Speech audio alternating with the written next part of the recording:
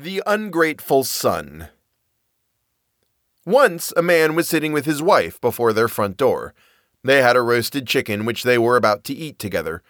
Then the man saw that his aged father was approaching, and he hastily took the chicken and hid it, for he did not want to share it with him. The old man came, had a drink, and went away.